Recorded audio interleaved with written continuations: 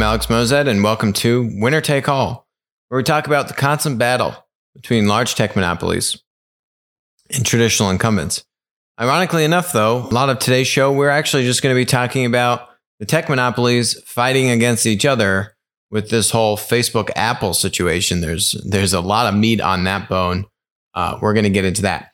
But before I do, I think, a positive example here of dominant platform business in China.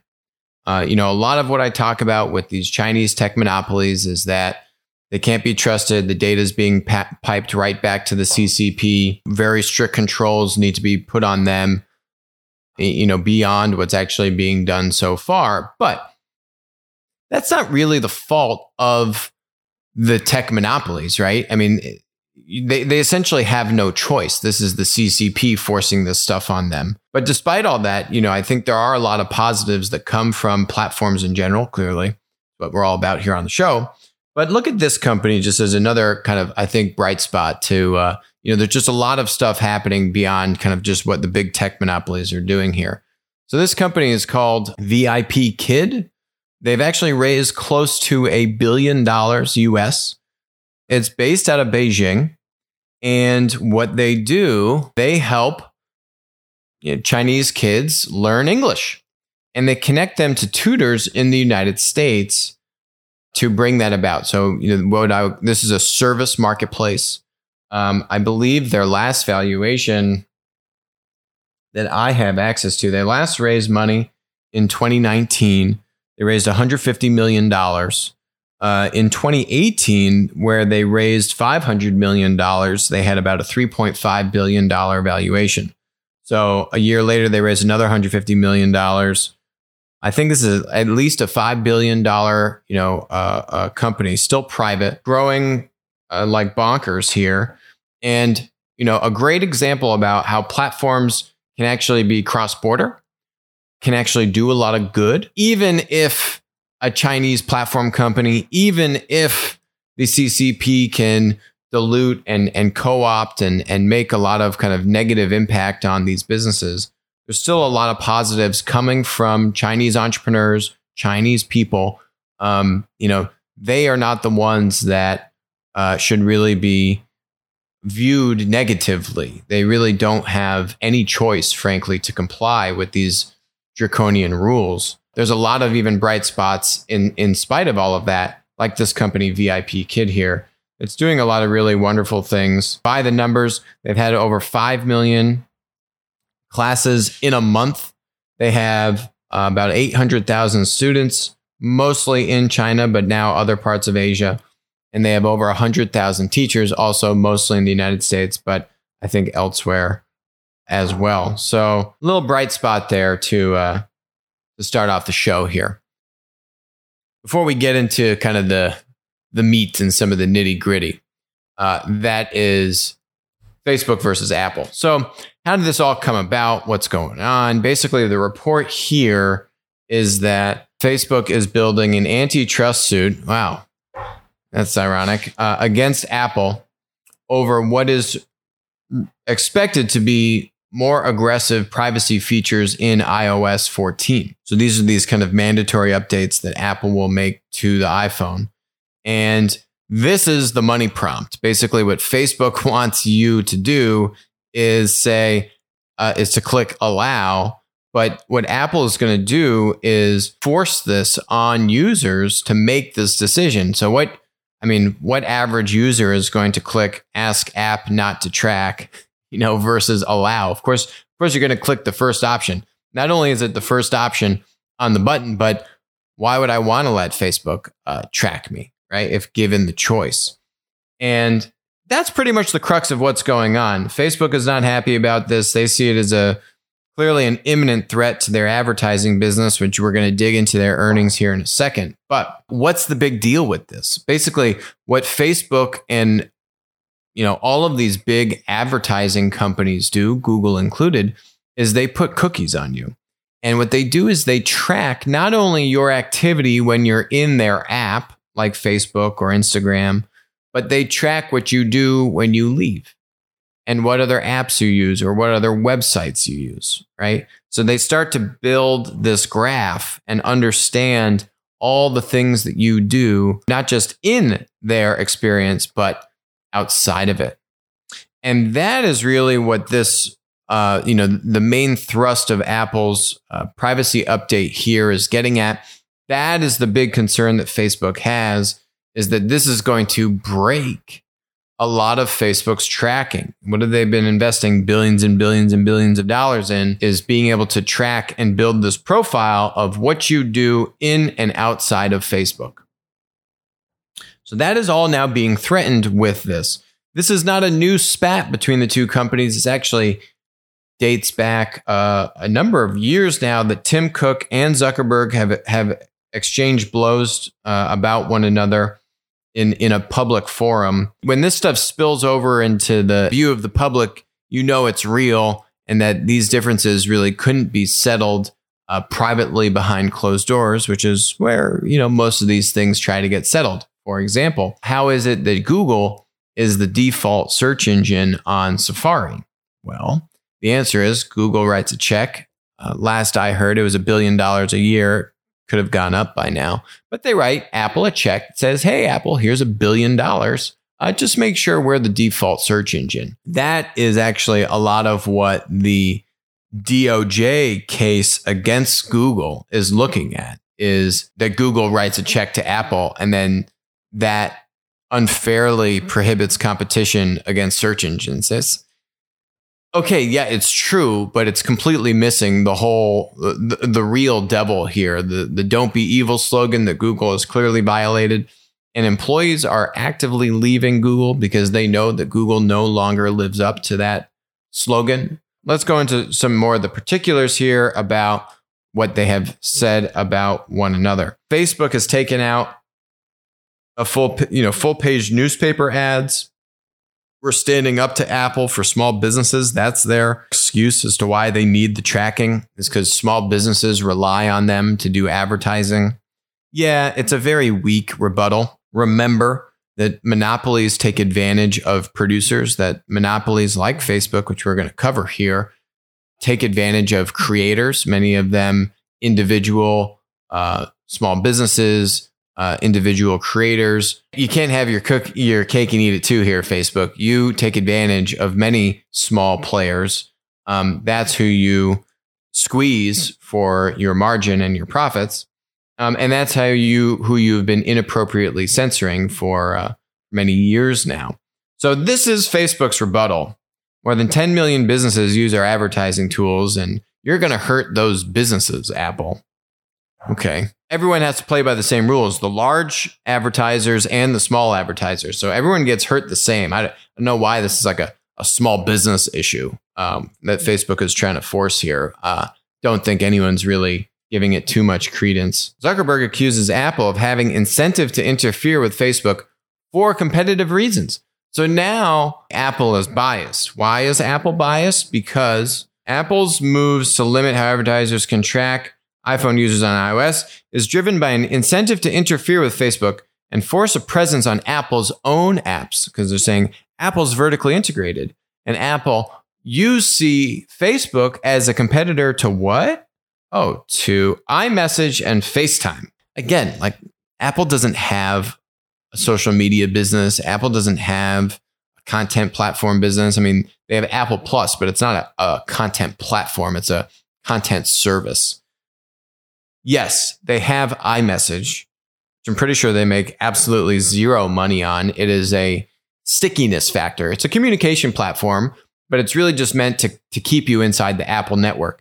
Essentially what Zuckerberg is doing, he's grasping at straws and he's needling over, these businesses are so big and they're platform conglomerates. So you have multiple platforms that do have overlap, but the platforms are on the fringe, right? iMessage is on the fringe of the Apple platform conglomerate empire.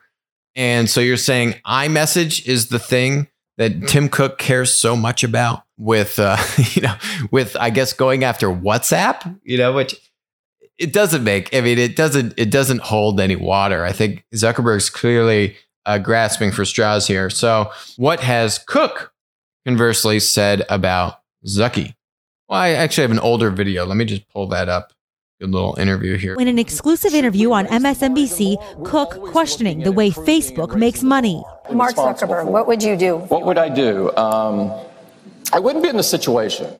Saying Apple would never sell customer data. If our customer was our product, we could make a ton of money. We've elected not to do that because we don't. You are not our product.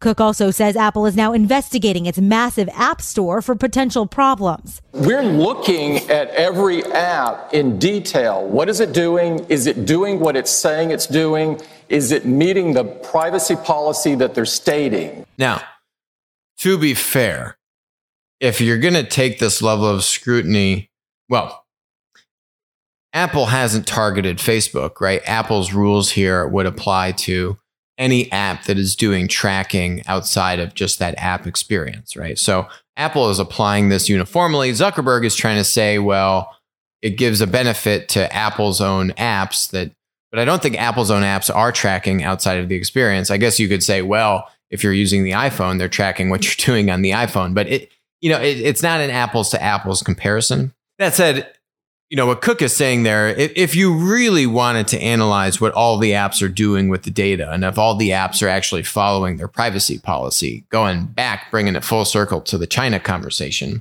I can tell you with 100% certainty that the Chinese tech monopoly apps, whatever their stated privacy policy is, and whatever is actually going on behind the Iron Curtain in the CCP back in China are two very different things.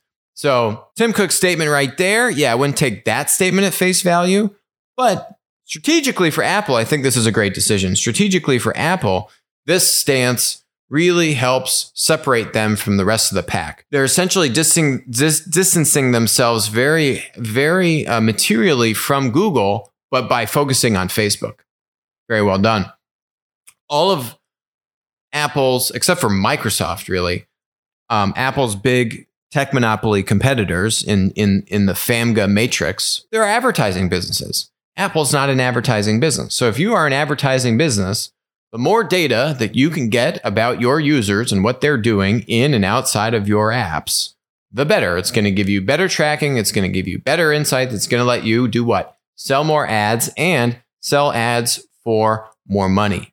And we're going to see that in a second when we look at Facebook's earnings here. But strategically for Apple, they don't sell ads. So as a company stance to say we are all about privacy, which started years ago, this interview was from 2018, right? So they've been on this stance for a while. It's just that now it's really heated up. And I think the timing is not accidental either. I think Tim Cook and Apple can see that the antitrust rhetoric in the United States and around the world is reaching all-time highs.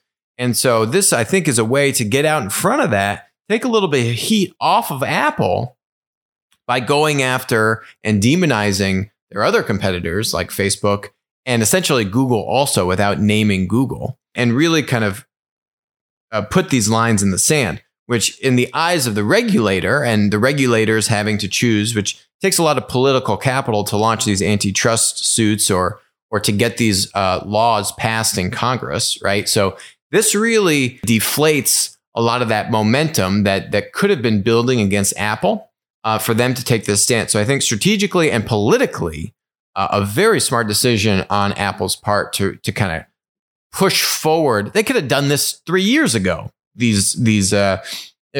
Technically, this stuff is not hard, what they're doing in iOS 14. They probably built this thing 3 years ago and just decided to turn it on now with iOS 14.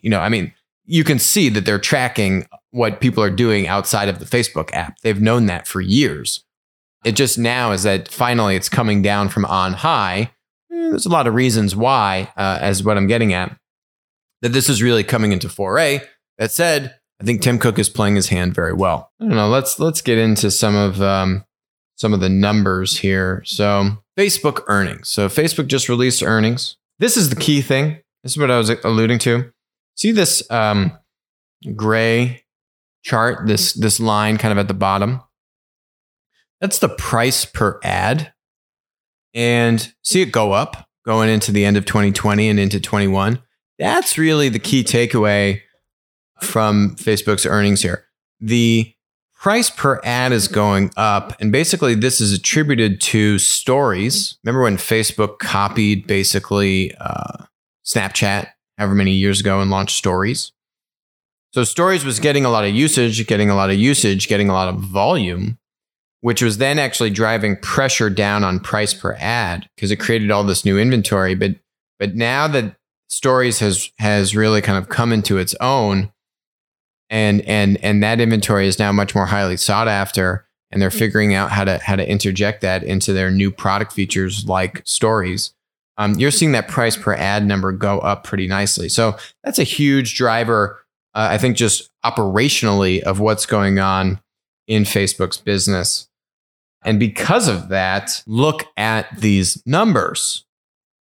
They did $27 billion in advertising revenue in 3 months. This is the last quarter, Q4 of 2020. Yikes. That's a 31% growth rate, 31% year over year growth compared to 2019.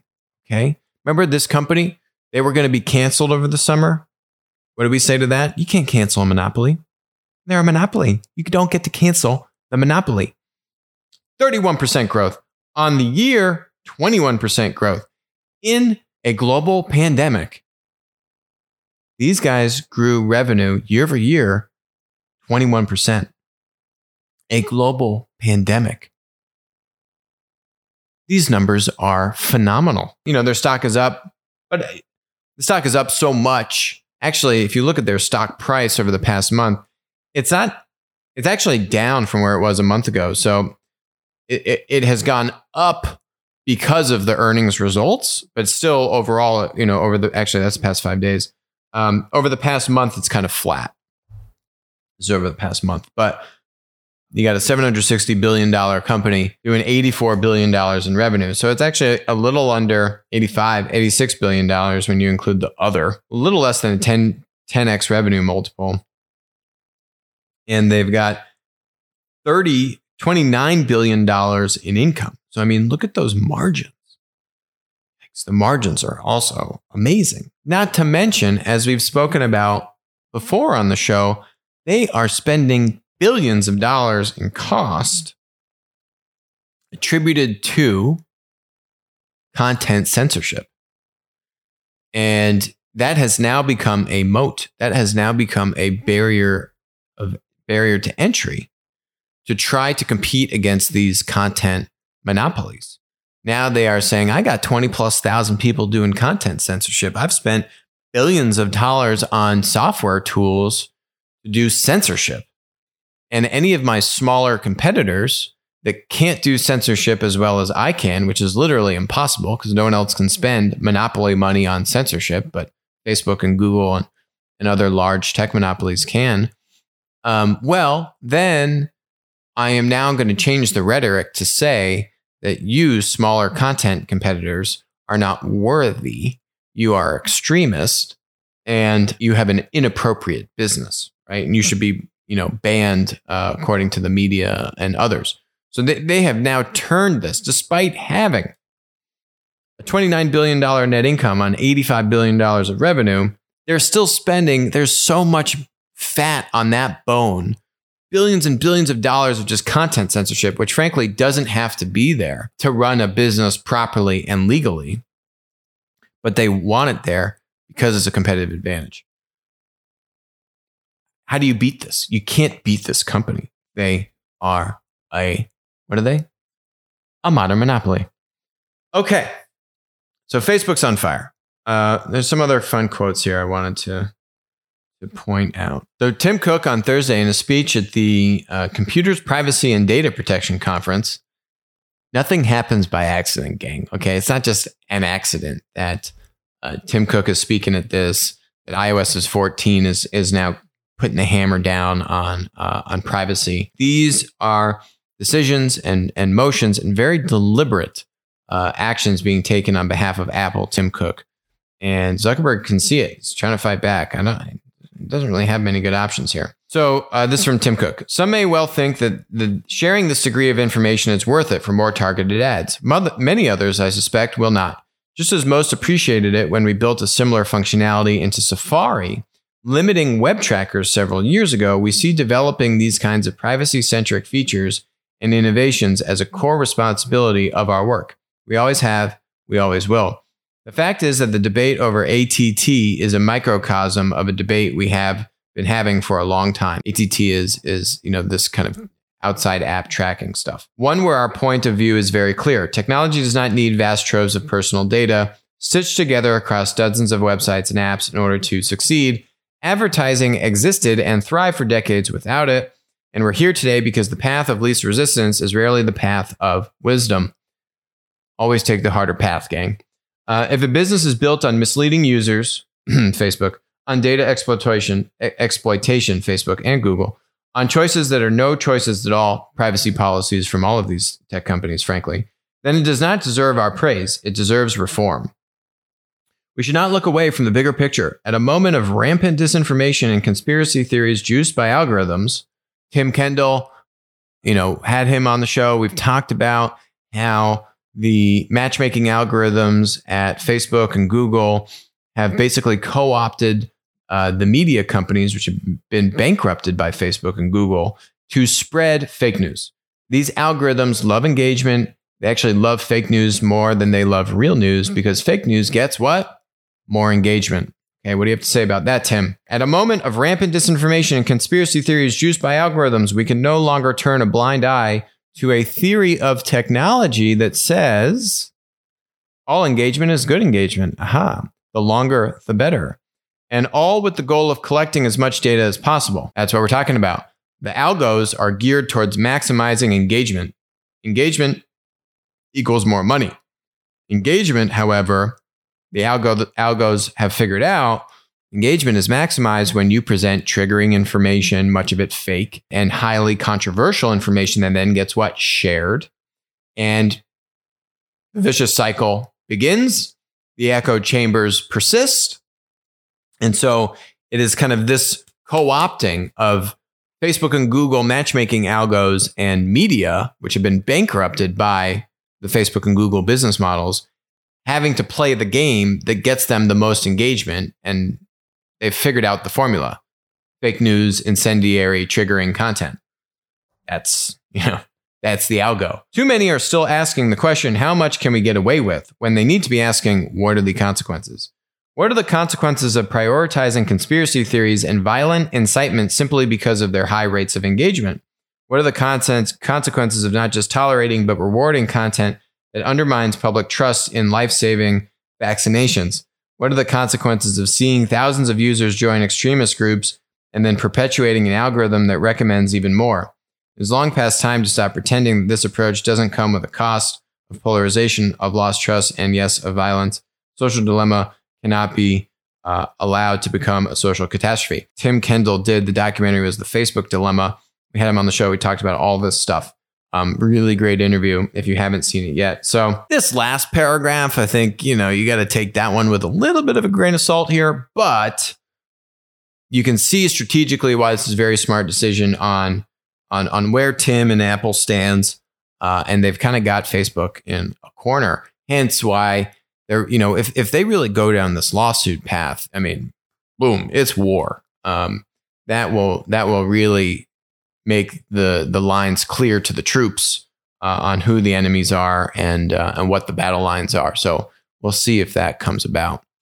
Apple's earnings, however, similarly fantastic, but for slightly different reasons, namely China. So you can see here, this was revenue up 21%, earnings per share up 35% to new all-time records. Really, it was China that led the charge here on this beat for them. Here's a funny little bit at the end of this, okay? Apple revolutionized personal technology with the introduction of the Macintosh in 1984. Remember that commercial, 1984? Maybe I'll pull it up here. them going up against the man, and Apple trying to, say similarly, right? We're standing up to the big bad Facebook and everything. Should we see it? Let's watch this.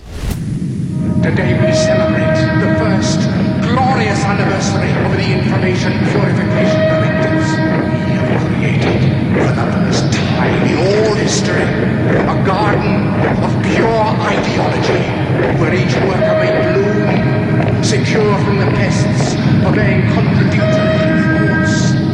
Our unification, of course, is more powerful a weapon than any fleet or army on earth. We are one people, with one will, one resolve, one cause. Our enemies shall talk themselves to death, and we will bury them with their own confusion. We shall prevail. On January 24th, Apple Computer will introduce Macintosh. And you'll see why 1984 won't be like 1984. If anyone has read the book 1984, actually a very timely read given everything that's going on these days. Highly recommend it. My references to the Thought Police, that's where it comes from. Very iconic book, very prescient in today's times. 1984, right? Remember, that was Soviet Union was everywhere, and it was the US versus communism and Soviet Union and all that stuff. And Apple was this tiny company back then. Today, though, do you think Apple would really live up to those 1984 aspirations? When you look at them banning apps like Parler and putting many other regulations on other ones that haven't violated really any law, haven't violated, frankly, their privacy, Apple's own terms of service. Their terms of service are so vague, and this isn't just a Parler thing. We've seen this with many other apps for months, if not years now, that have railed against Apple's draconian and unilateral decision-making in determining what apps are appropriate, inappropriate, what are getting removed, what apps need to be changed before they can go out on the App Store, etc. So this isn't just something that's happened in the past few weeks. This has been going on, and developers have had an issue. Now you're seeing Facebook have an issue with the rules that Apple is making. Where these tech monopolies really take advantage of their users, it's the producers. It's really the producers in this sense that are the app developers that very often get squeezed and taken advantage of. Now Apple is the tech monopoly. And so I think it's a little bit difficult for them to continue to relive or to continue to try to channel that 1984 positioning. I mean, it doesn't just accidentally show up in their press release. They are, I think, trying to bring back some of that kind of counterculture, rebel, doing what's right kind of positioning for the business, which there is some iota of that in what they're doing here from a privacy standpoint. But the other actions the company takes are in direct conflict with that, and I think still overshadow and still are a much bigger detractor than the good they're trying to do on this privacy front. So I'm still a skeptic here of how genuine this is. I think there's other things going on just from an antitrust and a political standpoint that Apple is trying to play. I think those are the real reasons behind why you're seeing Tim Cook and the kind of why now question. And I think it's a smart decision for them, but I still don't fully buy it. Anyway, Apple and why are they doing so well? Oh, that's the other part of this. The reason why they're doing so well is that it's also from Ben Thompson. See the red line? That's China. And Japan is way up. But basically, what Ben here infers is that the launch of their 5G phones, 5G has been around longer, or 5G is a huge emphasis in Asia, in China, in Japan. So the launch of these new phones with the 5G capability, there's been a lot of pent-up demand. So you've had a huge uptick in China. Not just, Tim Cook says it's not just the iPhone, but they don't disclose all the other sales as much as they do the iPhone sales. So you don't really know how much of that was iPhone versus other products. But Tim says that they had a wholesale rise in China and Japan. And so this is really the main reason why their numbers were so strong this past quarter. Just going back to the whole 1984 dynamic here and going back to privacy, right? How strong or how able is Apple to live up to their privacy and data standard considerations they're so strongly enforcing outside of China?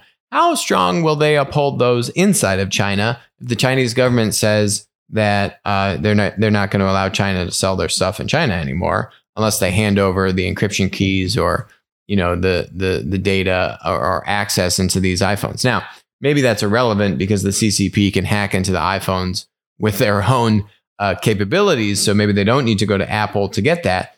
But you'll see this stuff over the iCloud and stuff that's stored in the cloud, which for iCloud and all those bundled services that Apple's pushing, right? Their services revenue, none of that stuff can leave China, right? It's all inside of China. So, yeah, the positioning is nice, but it runs conflict in a variety of ways. China being a big conflict for a lot of these kind of morality kind of concepts that Apple is putting forward here to differentiate itself from Facebook, Google, and other advertising-oriented monopolies. The interesting thing in China is that the stickiness and the ability to switch from say an Android to an iPhone is much easier. The switching costs and the stickiness is much lower because Apple's already conceded around things like its app developer rules for apps like Tencent, for example, because Tencent has, and WeChat, they have this whole concept of basically it's like an app within an app. So Tencent basically has, through messaging, its own version of an app store. That's heavily not allowed, according to Apple, anywhere outside of China. But inside of China, WeChat can operate in this way, right? Where you can essentially have a whole developer ecosystem on top of WeChat. And then you download the WeChat app onto your iPhone, and now you can access all these third-party developer apps for WeChat, but not for the iPhone. So there are a lot of things that are very different in China for how Apple runs its business already. And maybe that's just the kind of morality question, is that if when you go to China, you need to have a different set of rules, and you need to understand that going into it all. And basically just accept that the CCP is king and whatever the CCP wants goes. And that's kind of the moral decision you got to make if you're going to operate. And that, if you try and tell Tencent, for example, oh boy, watch Apple try and restrict Tencent's ability to operate on an iPhone. Let's see what happens there. Tim Cook won't be visiting China anytime soon. And when you step out of the boundaries of the CCP, that's why you saw Jack Ma disappear for, a month, when he said he didn't even speak badly about the financial regulators in China. He just had some very, I would say, light criticism of them impeding innovation and slowing growth. Then the guy disappeared for a month. Nothing happens by accident. Anyway, that's some of Apple. Very strong positioning, but really, thanks to China, particularly coming up and giving them a strong performance this past quarter. Last one here is Facebook's oversight committee. So, circling out here with Facebook created this thing called the oversight committee, which is to help give Facebook an independent counsel which can evaluate the content decisions and the content censorship that Facebook is engaging in every day, to the tunes of probably millions of posts and millions of censorship activities each day. So it's kind of interesting how just the scale of censorship that Facebook and Google and other, large tech content platforms are engaging in. And then how does an independent committee, they've got roughly 20 people or so. Actually, know one of them here. This lady, Nigat, we are both in the Asia Society Young Leaders Program together. And she does a lot of kind of digital rights, human rights, women's rights, I think nonprofit work in Pakistan and other parts of the Middle East. Great woman. So they've assembled, a bunch of people here to try and rule on a select number, probably like 0.00001% of the actual censorship that Facebook is engaging in. And so can they help shape Facebook's content censorship policies? So basically, out of 5 cases that they ruled on, 4 of which they overturned, right? So there's 5 cases of censorship. 1 they upheld and said that was appropriate. 4 they said, no, there need to be changes. This wasn't okay. You need to get a better policy on this, right? Or basically you need to fix this, Facebook, right? Facebook took down a post that was written in Burmese. And I guess the translation was saying that there is something wrong with Muslims psychologically. But then a later translation rendered it as specific male Muslims have something wrong in their mindset, which was deemed a commentary on the apparent inconsistency between Muslims' reactions to events in France and in China. This is the kind of stuff they're ruling on. I don't know. I'm just glad I don't have to do that job. To me, inappropriate content, and I think generally, if you actually look at their rulings, I'd say this oversight committee is kind of taking the stance. Generally, what they're saying is that inappropriate and offensive content can still remain. So then they talk about hydroxychloroquine. There's a post in France here that said that hydroxychloroquine was a cure for COVID. And so that was taken down. And then the board said that this didn't rise to the level of causing imminent harm. Facebook's rules about medical misinformation were inappropriately vague and inconsistent with international human rights standards. What you'll find about scientists is they never agree on anything. And it is... Facebook doesn't want to be in the position where it needs to be the arbiter of all these things, but they've put themselves in this position, and it's their own actions that have put them in this place. So I really struggle to empathize with the company. This is now the current state of affairs over at Facebook. They got people arguing over just this stuff, right? That Facebook put themselves in this position to have to deal with this, frankly. It's on them why they're having to do this. And clearly they see it as a core part of their business. They've invested billions of dollars and they've got tens of thousands of people full-time working on this thing. And it's not going to go away. And now they're using it as a bludgeon to suppress their smaller competitor content platforms that can't afford, even if they wanted to, they just can't afford to do the same level of oversight. And actually, instead, a lot of these startups are saying, we don't want to do that level of oversight. It's unnecessary, and it goes against the ethos of the platform business model. There's a spectrum here, right? There's no black and white to any of this, like everything in life. But I think it's objectively speaking, it's very fair to say that the large tech monopolies are much more so on the censorship end of the spectrum. The up-and-coming competitors are much more on the free speech end of the spectrum. And so if you're commenting on the state of the tech monopolies, they need to go more over to the right.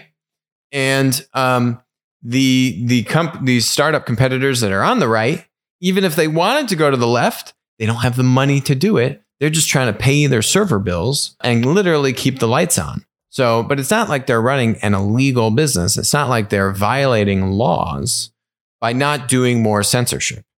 And they actually view it as a competitive advantage. And I think if I'm looking at the numbers, which I am, it's working.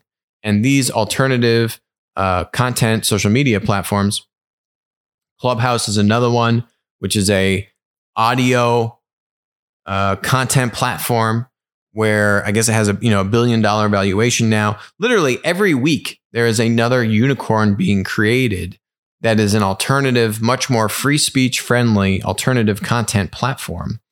It doesn't need to get partisan or not, but you can see tech monopolies, content tech monopolies are in the censorship spectrum. The alternatives, the up and coming, the competitors are on the free speech end of the spectrum. The media is trying to blackmail the competitors that aren't on the censorship side because the media is complicit and beholden to the tech monopolies to make any money or hopefully just try to break even. So it's not black and white, but it's not fair to vilify the up and coming tech startups for not doing more content censorship, which isn't a law, which is really up to their prerogative to make those decisions and then let the market play itself out. The problem is the tech monopolies are impenetrable, and the market can't self-correct because they are a monopoly. And that's where we'll leave it today on today's show. Thank you very much for joining us. I will talk to you soon.